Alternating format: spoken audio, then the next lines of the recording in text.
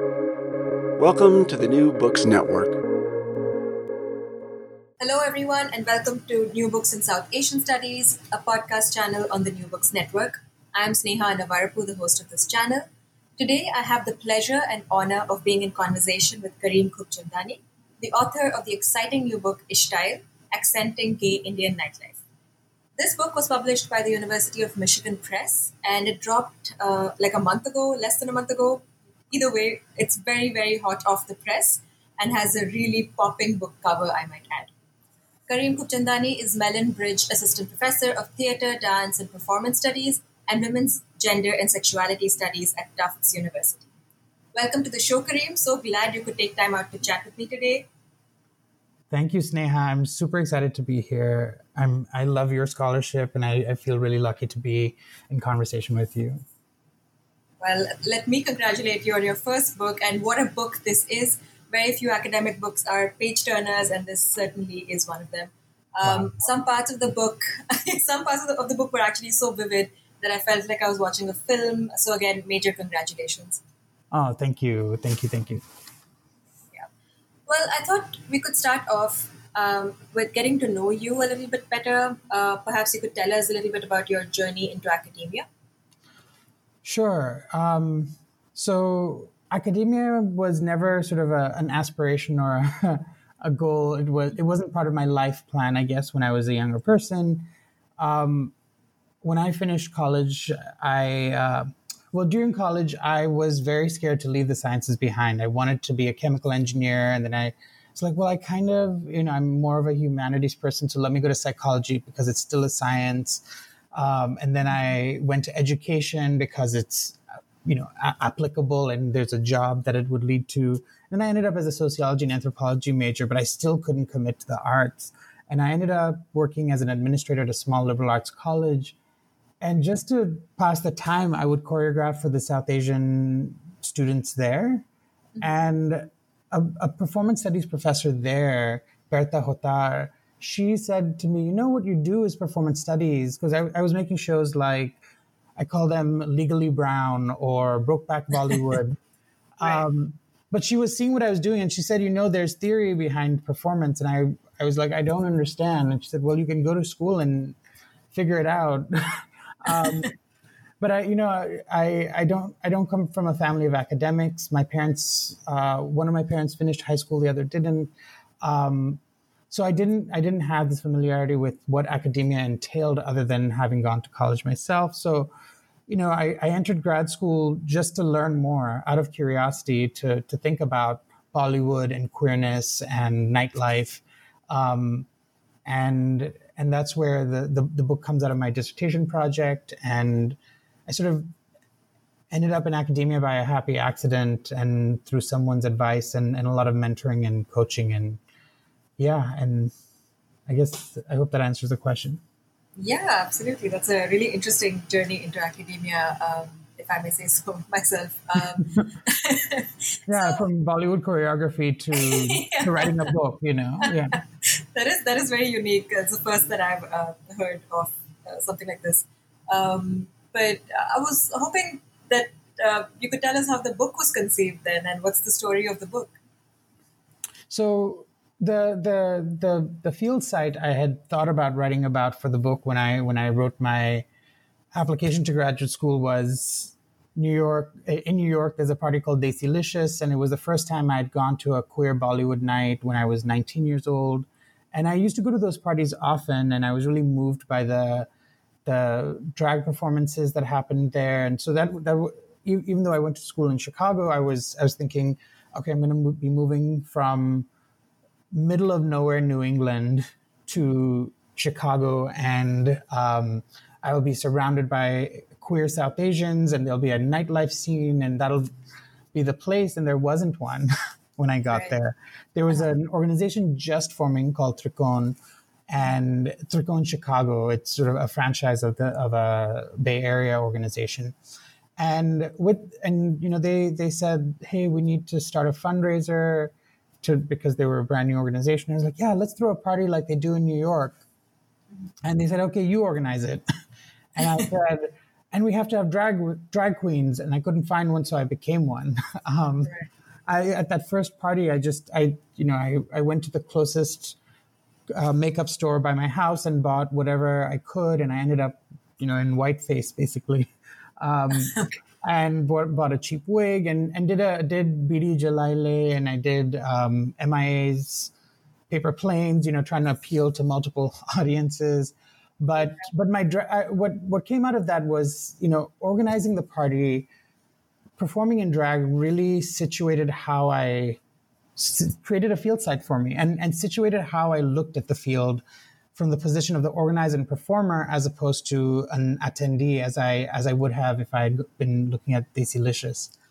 So that's where one field site was sort of developed. But the other thing that happened was when I started talking to my friends who were coming to these parties, they would say, it's so great that we can do this and we can be here, we can be together, and we can be in drag and have all this fun. And of course, it's so sad they don't have that in India. Mm-hmm. And I was like, no, I'm sure it's there. And my parents live in Bangalore. They retired in Bangalore, and on visiting them, I've seen like on apps that there are ads, people messaging me with ads about like a party or something like that. So I went to Bangalore and found that there's a really fantastic scene there. But what finally emerged out of all of that, of moving across borders, was that I was running into some of the same people at the parties. Mm-hmm. I was actually, I'd see them in Toronto and then I'd see them in Bombay, or I'd see them in Hyderabad and I'd see them in Chicago. Or I'd be in Chicago and someone would say, hey, my roommate is actually coming to do a training there. Can you take him out? So the book ended up being a transnational study of this global professional class, mm-hmm. and how queer men use nightlife as a place to explore politics, to be inside of politics, to rearrange aesthetics and politics simultaneously. Mm-hmm. Yeah, and the book is, for our listeners who may have not gotten a chance to read the book yet, the book is a rich ethnographic exploration of performances of cultural differences in gay nightlife spaces in Chicago, Bangalore, and other global cities, as Kareem has just told us himself. And very persuasively, you show how the nightlife is a productive window into how political economies live in and on the body. But before we get into the meat of the chapters, let's start with the most pressing question of all, one that grounds your book conceptually. What does the title of the book mean? What is Ishtail? Ishtail, so it's a word I grew up hearing, and it's basically accented style. It's the way some Indian people would pronounce style. Mm-hmm. And that might be in South India, that might sound more like style or style, or right. So Ishtail is a sort of a Bombay version of that accenting, but it has its own currency, and when we used it as kids, and how it's used in public culture is to name that kind of excessive performance, mm-hmm. The overexertion we make in order to achieve dominant style, global style, that kind of aspirational embodiment that we're supposed to have. Mm-hmm. And so I'm thinking about Ishtail on its own terms as a South Asian idiom to mean that excessive performance of modernity, but also thinking about it as accented style. So I can think about how the accent becomes a way of analyzing cultural difference across a number of scales, because our accents change when we move, mm-hmm. The same accent can signify a city, a region, a country, a continent. It becomes a scalar analytic to think about how cultural difference changes in context. So, in one of the chapters, I'm thinking about South India as a region, but in another context, I'm thinking about Indianness in the white spaces of gay neighborhoods in Chicago. So the accent allows me to think about how people perform their style in these different ways, or how it comes to be. And the other thing is that the accent is works both ways. It really is about performance. It's, you're not always conscious that you have one, but other people hear it. They hear something inside your voice, right? So it becomes this way of thinking about performance and how meaning is actually constituted between people as opposed to in sort of an ontological sense. Yeah. So that's how I could think about Ishtael, is really on its own terms as the South Asian way of capturing the excesses of trying to be a modern subject that we see in Bollywood and Tollywood and Collywood, that we hear in terms like fobbiness, but then also thinking about the accent as a useful analytic across regions and spaces. Yeah, that's really helpful. Thank you. And, in the first chapter, you explore the category of the Indian techie in the context of weekly Saturday night parties. And you already mentioned that you're looking at this transnational professional class.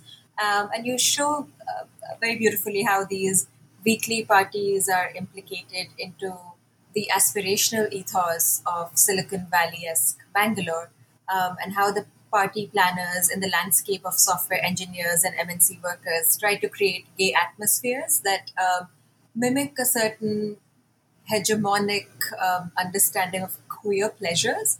But you also walk us through repeated refusals by those who attend these parties, and I guess how they perform these repeated refusals through Ishtael. Would you be open to sharing a couple of examples from the chapter that capture these tensions in the every nightlife in Bangalore? Yeah, I love this question. So the scene that opens the chapter is a New Year's Eve party, and the flyer announces that they're going to be go-go boys wearing brand label underwear. And of course, these, at the party, the lights come on, and it's these horrible fluorescent lights, but they clear the stage of people dancing, and they bring on these straight, apparently supposedly straight men who are wearing bathrobes, and they take off their bathrobes, and they've got leopard print underwear on, but they're so nervous to be there, and they're light skinned and hairless and muscular, and of course what people want to see, but they're so nervous, and they just disappear off the stage very, very quickly. And then seconds later, someone else, just a party attendee, runs out from the bathroom wearing a red women's bathing suit, and he's this dark-skinned, skinny person, and just the contrast of his femininity, his dark skin, his body not having that sort of muscular build, really stands in contrast, right? And it brings into relief the normativity that the Go-Go Boys are trying to produce. And then also the song that's played right after that was the song Chikni Chameli had just been released, and people went wild for it. But all these like fat men got on stage, or fat and like non-muscular bodies got on stage, and some of them ripped their shirts open, inspired by the Go-Go Boys, but they didn't have those bodies. And just the ways that dark skin, fat bodies, feminine clothing accent and come into friction with really the normative gay body was one of those moments. So that's at one end of the chapter. At the other end of the chapter is a party that was commemorating the shooting in Orlando at Pulse nightclub during a Latinx night, and the party was titled "Love Is Love." And so Love Is Love is the most mainstream way of sort of performing gay rights. It's Lin-Manuel Miranda saying, "Love is love is love." It's so wishy-washy in some ways. But they had said in the invitation to that party that there will be a moment of silence. And the problem is that at this party, there was no way to achieve a moment of silence because of where the party was, and because the mic system was really bad, and because at these parties, the DJs often overuse the mic, so people just are used to ignoring anything that someone on the mic is saying. So, so again, this is one of those moments that it's supposed to look like that mourning of that somber moment that mourns something that happened in the U.S., but in this context, it just can't happen. And there's, while I was at that party, I opened Grindr, and someone had a torso picture, and again, it wasn't a muscular torso, but he had a torso picture, and it said, "We are all Orlando." Instead of W-E, it was the letter V, right? And again, that's the accent showing itself, right? He's performing his attachment to this global gay sensibility, but the slippage between we and V suggests that there's always an accent at play that doesn't allow for a smooth performance of that dominant cosmopolitan queerness. Yeah, that's so beautifully put, and I love that you gave us the two examples that really bookend the chapter and bring out the range of the sorts of attachments and refusals at play. So thanks for that. Chapter 2, which was, by the way, my favorite, shifts the focus from this transnational imaginaries to the local and regional politics. The chapter very persuasively decenters Section 377, the law that has often anchored legal conversation around the queer Indian movement. In this chapter, instead, you show how the ban on social dance enforced in Bangalore from 2006 to 14 shaped nocturnal socialities. Could you share with our listeners how and why paying attention to the ban on social dancing enhances our understanding of queer citizenship in India and beyond? Yeah. So I'll start with 377 very briefly and just say that, the 377 is the statute against sodomy that and that has been at the center of India's LGBT rights movement and has gotten the most publicity as activists and lawyers argued against keeping it in the penal code. But day to day, the ways that LGBT life is policed, and specifically by the state, is through the healthcare system, and who can get surgeries, and who is cared for by their doctors, and discriminated on because they have sex with people of the same gender, or it's through laws like harassment laws or public indecency laws. So there's an example of activists handing out flyers about safer sex, and they were accused of sexual harassment. Or hijras are often accused of kidnapping when they take in young people into their hijra kinship systems. So it's not necessarily through 377, but it's through all these other legal formations that LGBT people are policed. So I think in general, it's important to decenter 377 as the way we think about the relationship between law and LGBTQ subjects in India. The ban on dancing was something that emerged out of Karnataka and Bangalore's specific anxiety around the trafficking of women into dance bars. And it was a moral panic, and we understand that moral panics work on discourse and not necessarily on truths about people being trafficked. It was really these were women who were migrating from different parts of India and into Bangalore, and it created these anxieties around who are these women performing sexually for men in public spaces like dance bars. And so there was a ban on dancing instituted, ban on social dancing, so you could still go to concerts and such. But that comes to affect gay men's access to pleasure. But it also affects various kinds of sex workers and transgender dancers and cisgender women migrants. So moving to think about the ban on dance, instead of 377, suddenly puts gay men who love to party, who are getting a lot of pleasure and reparative joy from dancing, as I try to demonstrate across the book. It puts these gay men in the same bracket with these other vulnerable subjects, and 377 isn't able to do the same thing. And so we start to, to use the sort of a common term, we start to think intersectionally about who is made vulnerable by the state by thinking about dance. The other thing that this chapter is trying to do is think about the law as an aesthetic practice. And this is something I'm taking from Joshua Chambers Letson and his book, A Race So Different. But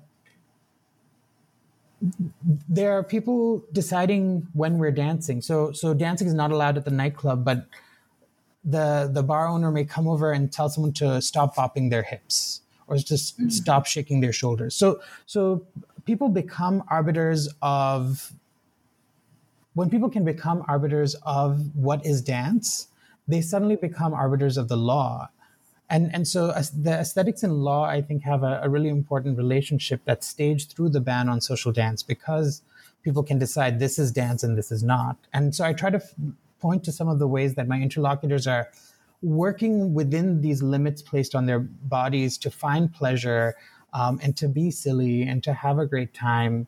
But also always wrapping that story into, well, who else is affected by this law? And how can we think across more bodies, think about vulnerability across more bodies than just the gay men's claim to vulnerability? Yeah, thanks for that. I mean, I really enjoyed the chapter precisely because it does it's such a refreshing take, I guess, on law and vulnerability, as you pointedly put it. In the book is in 3 parts, and the first 2 chapters are the first part, and in the second part, you take us through the gay neighborhoods in Chicago, and you show us how your interlocutors become desirable, and in doing so, they complement and reify whiteness. You show us how South Asians performing racialized labor seem to make desirable homonormative partners, and you argue for the efficacy of thinking about oral narratives as performances. I was hoping you could tell us a little bit what thinking about oral narratives, performances, and desirability does to our understanding of interracial relations and sexuality. Yeah. So broadly, that chapter is insisting on thinking about performance in interracial desire in three ways. One is what Greg Mitchell has called performative labor, that in enacting, in trying to stage desire, in trying to be attractive, that we invoke the performativity of our race and racial difference. You know, we tell people, of course I watch Bollywood in order for people to recognize that we are in fact Indian and we're the correct kind of Indian, and we will be a good, attractive Oriental partner for a nice white Midwestern man. You know, so that's the sort of performative labor, is that we're pulling on the force of history and symbolic meanings to stage our desirability.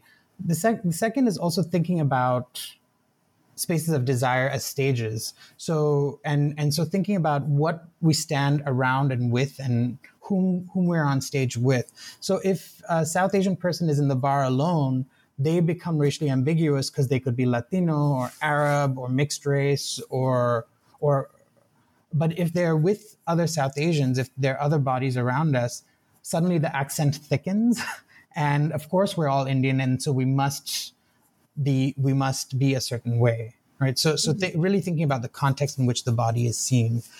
And then lastly, I think about the oral narrative itself. And this is where, I document so many moments where my interlocutors actually become undesirable. someone smells like biryani, or someone is assumed that they're not going to be a good partner because they'll be forced into an arranged marriage. But if you actually listen to their stories, right, and I print their stories at length there, because I think there's really a sense of hope in a lot of them.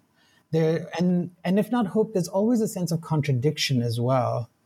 So they'll critique the way South Asians behave, but then they'll also critique the way white people behave, or they'll let their voice trail off to create some room for possibility, as opposed to foreclosing the fact that they might be the assumption that they might be undesirable.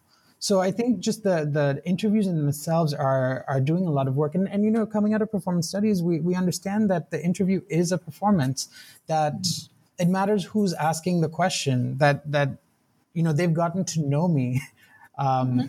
So people would say, you remember that moment, or that we did that thing. But I keep that in there to remind people that I've also developed a relationship with folks such that they're telling me these stories because it's me. Yeah. Yeah. Yeah, maybe this is a good moment then to perhaps ask you a question I was going to ask you later. But it is true that when I was reading the book, I was struck by how enduring these field relationships seemed, and how people opened up to you, with a lot of detail, a lot of honesty.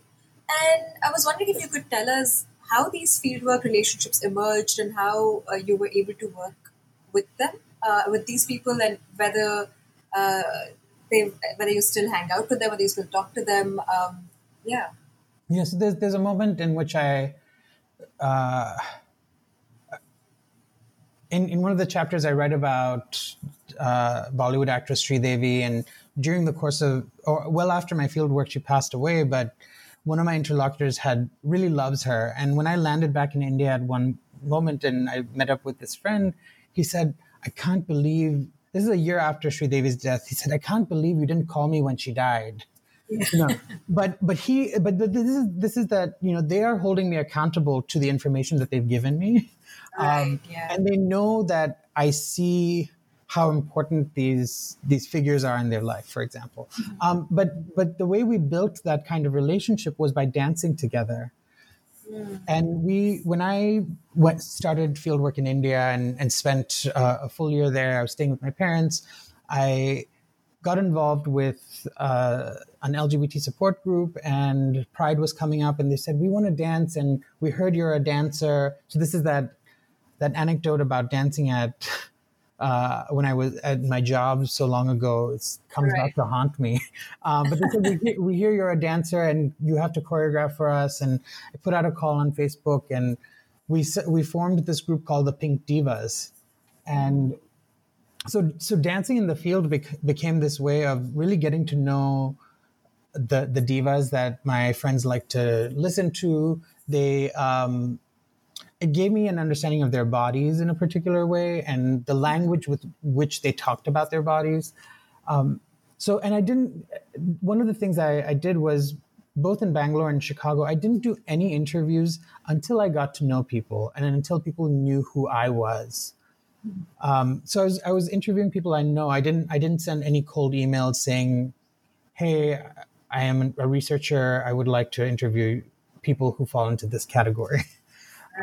So these were all folks that I knew and knew who I was, knew I had some kind of public persona as someone who made YouTube videos or did drag or danced or showed up at the parties. So there was a set of, they spoke to me about dance or about boys or about sex or any of those things, because those are the spaces in which they saw me as well. In Chicago, where I performed in drag regularly, drag was also this way of people coming up to me and saying, I want to do it too, right? I became a mother to several of the people I interviewed. So we have these intimate relationships. I became a drag mother to them. I helped them with wigs and makeup, and so I really participated. And some of these friendships have been sustained. Some are, just liking each other's pictures on Facebook. Some are still best friends. So it's a mix, but these are people who have stayed in my life, who I continue to offer advice to as a drag madam, I guess, a drag auntie in the community. Yeah. As you were speaking, I was just thinking about. I've been working on these revise and resubmit edits, and one of my reviewers was very angry that I don't have numbers in my data and methods section. In terms of like, how long were your interviews? How did you? What was your introductory email reading like? And as you were saying, I didn't cold email people with this standard line. I was just I couldn't help but laugh in my head. But no, thank you for that. And speaking of divas, it's in chapter 5, also a favorite, that you tell us how Bollywood queers us, and you show us how your interlocutors relate to Bollywood divas Sridevi and Madhuri on the dance floor, and how embodied reanimations of their songs and dances points to some kind of reparative labor performed by men who have been disciplined into what one might call respectable masculinities, whatever that means. I want you to say a little bit about this, and also about how understandings of respectability and aggressive femininity are negotiated on the dance floor. I think that the dance floor is a very disciplinary space, and we're constantly asked to not behave badly. I remember this moment. I was at a Desilicious party in New York, and I had recently come back from fieldwork in Bangalore. And while I was there, I've always had dreams of learning Kathak. And so I was taking classes, and some song comes on at the party, and I start doing Kathak chakras. And so, you're extending your arms out from your body to do those dances. And I nicely went and knocked one of the bouncers right in the stomach. Oh my God. And he's standing there on the dance floor, making sure no one's misbehaving. And I knocked him, and he literally grabbed my wrist and was dragging me out. And someone else grabbed my other hand, pulled me back into the crowd, and I disappeared into the crowd and got to stay at the party. But again, there's a particular way you're supposed to dance at the party. And the music is often telling you that. And so, if they're playing a song like Make Some Noise for the Desi Boys, you're supposed to have that weighted, masculine, muscular performance. And then, of course, the movie that it's from has given you a visual cue of what your body is supposed to look like, how you're supposed to move alongside that kind of music. Yeah. So what happens if you've got these rooms full of men and you start playing these campy, nostalgic songs of 80s divas, and what kinds of movements might it elicit? And I make the argument that these are for people of the age that I'm interviewing, between 25 and 35 at the time that I was doing these interviews, they were between 10 and 15 in the 80s, and they were watching Madhuri Dixit and Sridevi on screen and mimicking them, but were often disciplined for those movements.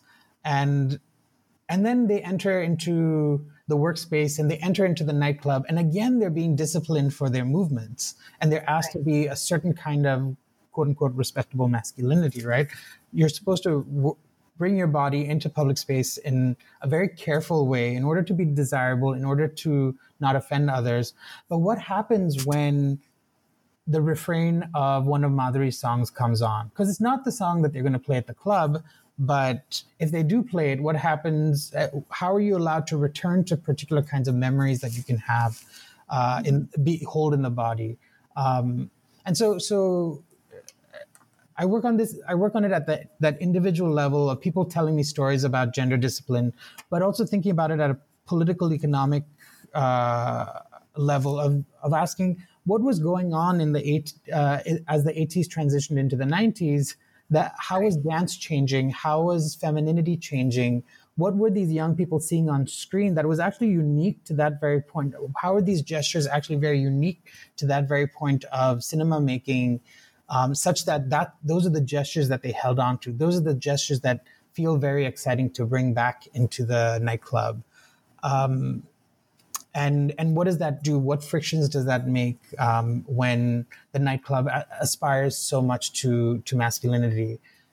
People have asked me why is it not queer nightlife? And I'm like, because the spaces I write about really privilege men and masculinity, and so femininity actually can be quite aggressive in those spaces. It can manifest and do as an accent, right? It comes into friction with the dominant understanding of what's supposed to happen in that space, and can produce new worlds and fabulate new kinds of experiences. Yeah. And I think in the chapter after, you delve into the role of class, region, and caste in performances in the nightclub, but also performances of femininity, and this, I guess, this desire for what is called rawness. Could you speak a little bit about that? Yeah, I think I'll actually still talk about Madhuri and Sridevi. So and maybe, but think about it through those terms of rawness, caste, class, region. So when the dances that stick right to their bodies are in fact regional and classed dances. So Sridevi is known for her snake dance, and that dance form borrows from, that Saroj Khan choreographed for her, borrows from belly dance, but it also borrows from Adivasi snake worship, right? So there's an otherness to the dance form.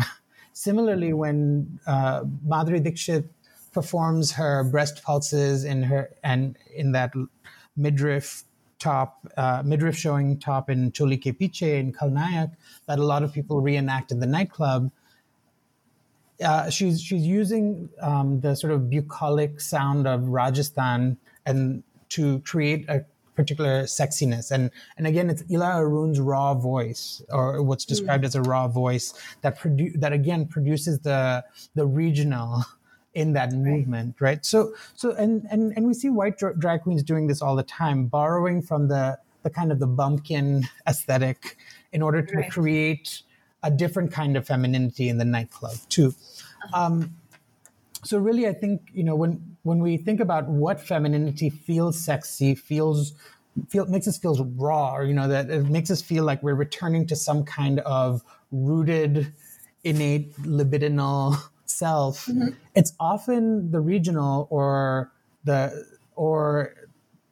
affiliated with caste, or affiliated with subordinate castes, or tribal folks, or poor folks, street dance as well. So really, if we pay attention to where these particular lovely movements are coming from, we also have to see who's been erased for us to borrow those movements and put them on the mainstream screen and see how they've come to our bodies, right? So if we actually trace that path of movement, we see that the very people the very movements that bring us the most pleasure in the nightclub, are people who are not allowed into the nightclub, who are not even imagined as being citizens of the nightclub. And so again, following dance, following aesthetics becomes a way of doing political critique. And all of that is functioning in the nightclub in ways that I think we don't always expect. That's really provocative, and it makes it, it's like one of those explanations that once you point out, it's just so obvious, but like I hadn't seen the world that way till you put it into words, and then I was like, oh, of course. Like, but it's not. But I'm not saying we shouldn't do those movements. Right. And I think that's really important. Is like, but I think that the nightclub is actually a place to engage and try on and mess up and have fun and make worlds and so I think I'm also trying to be capacious because the people I write about are in fact lonely and struggling and sad and get a lot of pleasure out of trying on new movements to feel sexy in ways that the everyday world and especially their workplaces and sometimes their homes don't want them to. Yeah. And speaking of people having fun, this is something that you and I have talked about in the past, and you've written about it elsewhere. But there is this link between fun and research, or pleasure and research, and I'm sure you've heard this a lot. That your project is, so much fun, and I'm sure it does get irritating at times because often this comment is made with a very mocking tone that upholds some kind of false binary, oh, what a fun project, as opposed to a serious one that is going to make a difference or is overtly political or some such. I was curious to know how you as a researcher think about fun and pleasure in and off research. Yeah, it's a great question. I think that in a lot of ways, the book is working very, very, very, very hard to tell you, look, politics are happening here. Look at there's all this movement and style and so much is happening, but look, here are the politics, right? And this is work that I felt like I had to do in order to give the book seriousness, because I was worried that it would look too fun, because people when I tell people about the project, they say exactly what you said. They say, oh, that must have been fun research. And it's working on the assumption that research should not be fun, but it's also it's imagining the researcher as not having a body. They're thinking of researchers as people who sit in archives and forget and don't have bodies. But when you sit in archives, right, when you're sitting and working all day, you get body pains and aches. And Right. when you sit and write for hours, your body is actually involved. And if we don't take the body seriously in research, whether it is, we'll actually damage the very tools that allow us to enter, whether it's an archive or a nightclub, right? So I think we have to take our bodies really, really seriously in research and consider the body's pleasures and fun and restorative care for the body in all of those ways. But also sitting and reading some old ass documents is very fun. Right, yeah. You get to laugh at the old spellings of things. You get to be scandalized by the gossip that people were sharing in letters. There's a lot of joy there. But yeah, I had a lot of fun, and I also was body shamed often, and I was, people laughed at my drag and my femininity and told me I wasn't a good drag queen, or that, and I felt undesirable a lot of the time. Like, going to the club is hard. And it was work, right? And I made myself again vulnerable in those ways. But I say this early on in the book, that I'm not ambivalent about nightlife. That it can do both, but it is actually a really magical place. And I'm feeling its loss, and I'm feeling its absence in social distancing land. And so I fully embrace the fact that my research was fun. I want it to be fun. I want my next research project to be fun. I want to have a good time, because this is my work and my career, and I don't want to be bored by it. Yeah, I mean, that sounds fair enough, honestly. But also, I think a lot of the conversation around embodiment and research emphasizes injury, pain, harassment, or suffering, right? And we are encouraged to write about those things, but I'm yet to come across, I mean, apart from the awesome special issue that you've written for called Maza, I'm yet to come across much work on fun as a method, I guess. And the way you talked about dancing and how it helped you make these, or it enabled or made possible the fieldwork relationships was a great start in that direction, I think. But thanks for being candid and honest through the book. I really appreciate it. It was, as they put it, #goals. Great. And again, it wasn't, I didn't feel, in writing, I didn't feel like I was performing my vulnerability and exposing myself. I mean, this was just really the gift that other people had given me. They taught, being in the field taught me a lot about how my body moves and what I'm conscious of or not. So it was field work. It wasn't just these moments of me pouring myself out in order to be vulnerable. It really was just part of the dialogue that was emerging with me and the folks I was with. Yeah. And I mean, I think that comes across really clearly. And okay, well, this has been such a great conversation. But before I let you go, I would love for all of us to know more about what you're working on currently and what we can expect to read by you in the near future. Yes. So I am working with two very amazing colleagues, Kemi Adeyemi and Ramon Rivera Cervera. We've been editing an anthology titled Queer Nightlife, and it should be coming out next year from University of Michigan Press. And the content in it is just beautiful. It centers non-Western and Black, Indigenous, POC takes on nightlife all over the world, all over the US and North America, and is organized in the shape of the night. So we start with getting ready for the night, and then inside the club and on the stage at the show, and then after the night. So the chapters are arranged to follow the trajectory of the night. So that's the Queer Nightlife anthology. I'm currently working on a short book called Decolonize Drag that is coming out from Warscapes, that thinks about how drag has been folded into capitalist, has been occupied by whiteness capitalism, and strategies for reimagining drag in other ways, in unexpected places. And then my next monograph that I'm trying to invent and make comes from my obsession with being an auntie and all my own aunties, and it's called Ontologies: Queer Aesthetics in South Asian Aunties. And that's my next new exciting venture that still feels nebulous, but very exciting nonetheless. Yeah, and for everyone listening, please do follow the Instagram account Ontologies for some great auntie curation.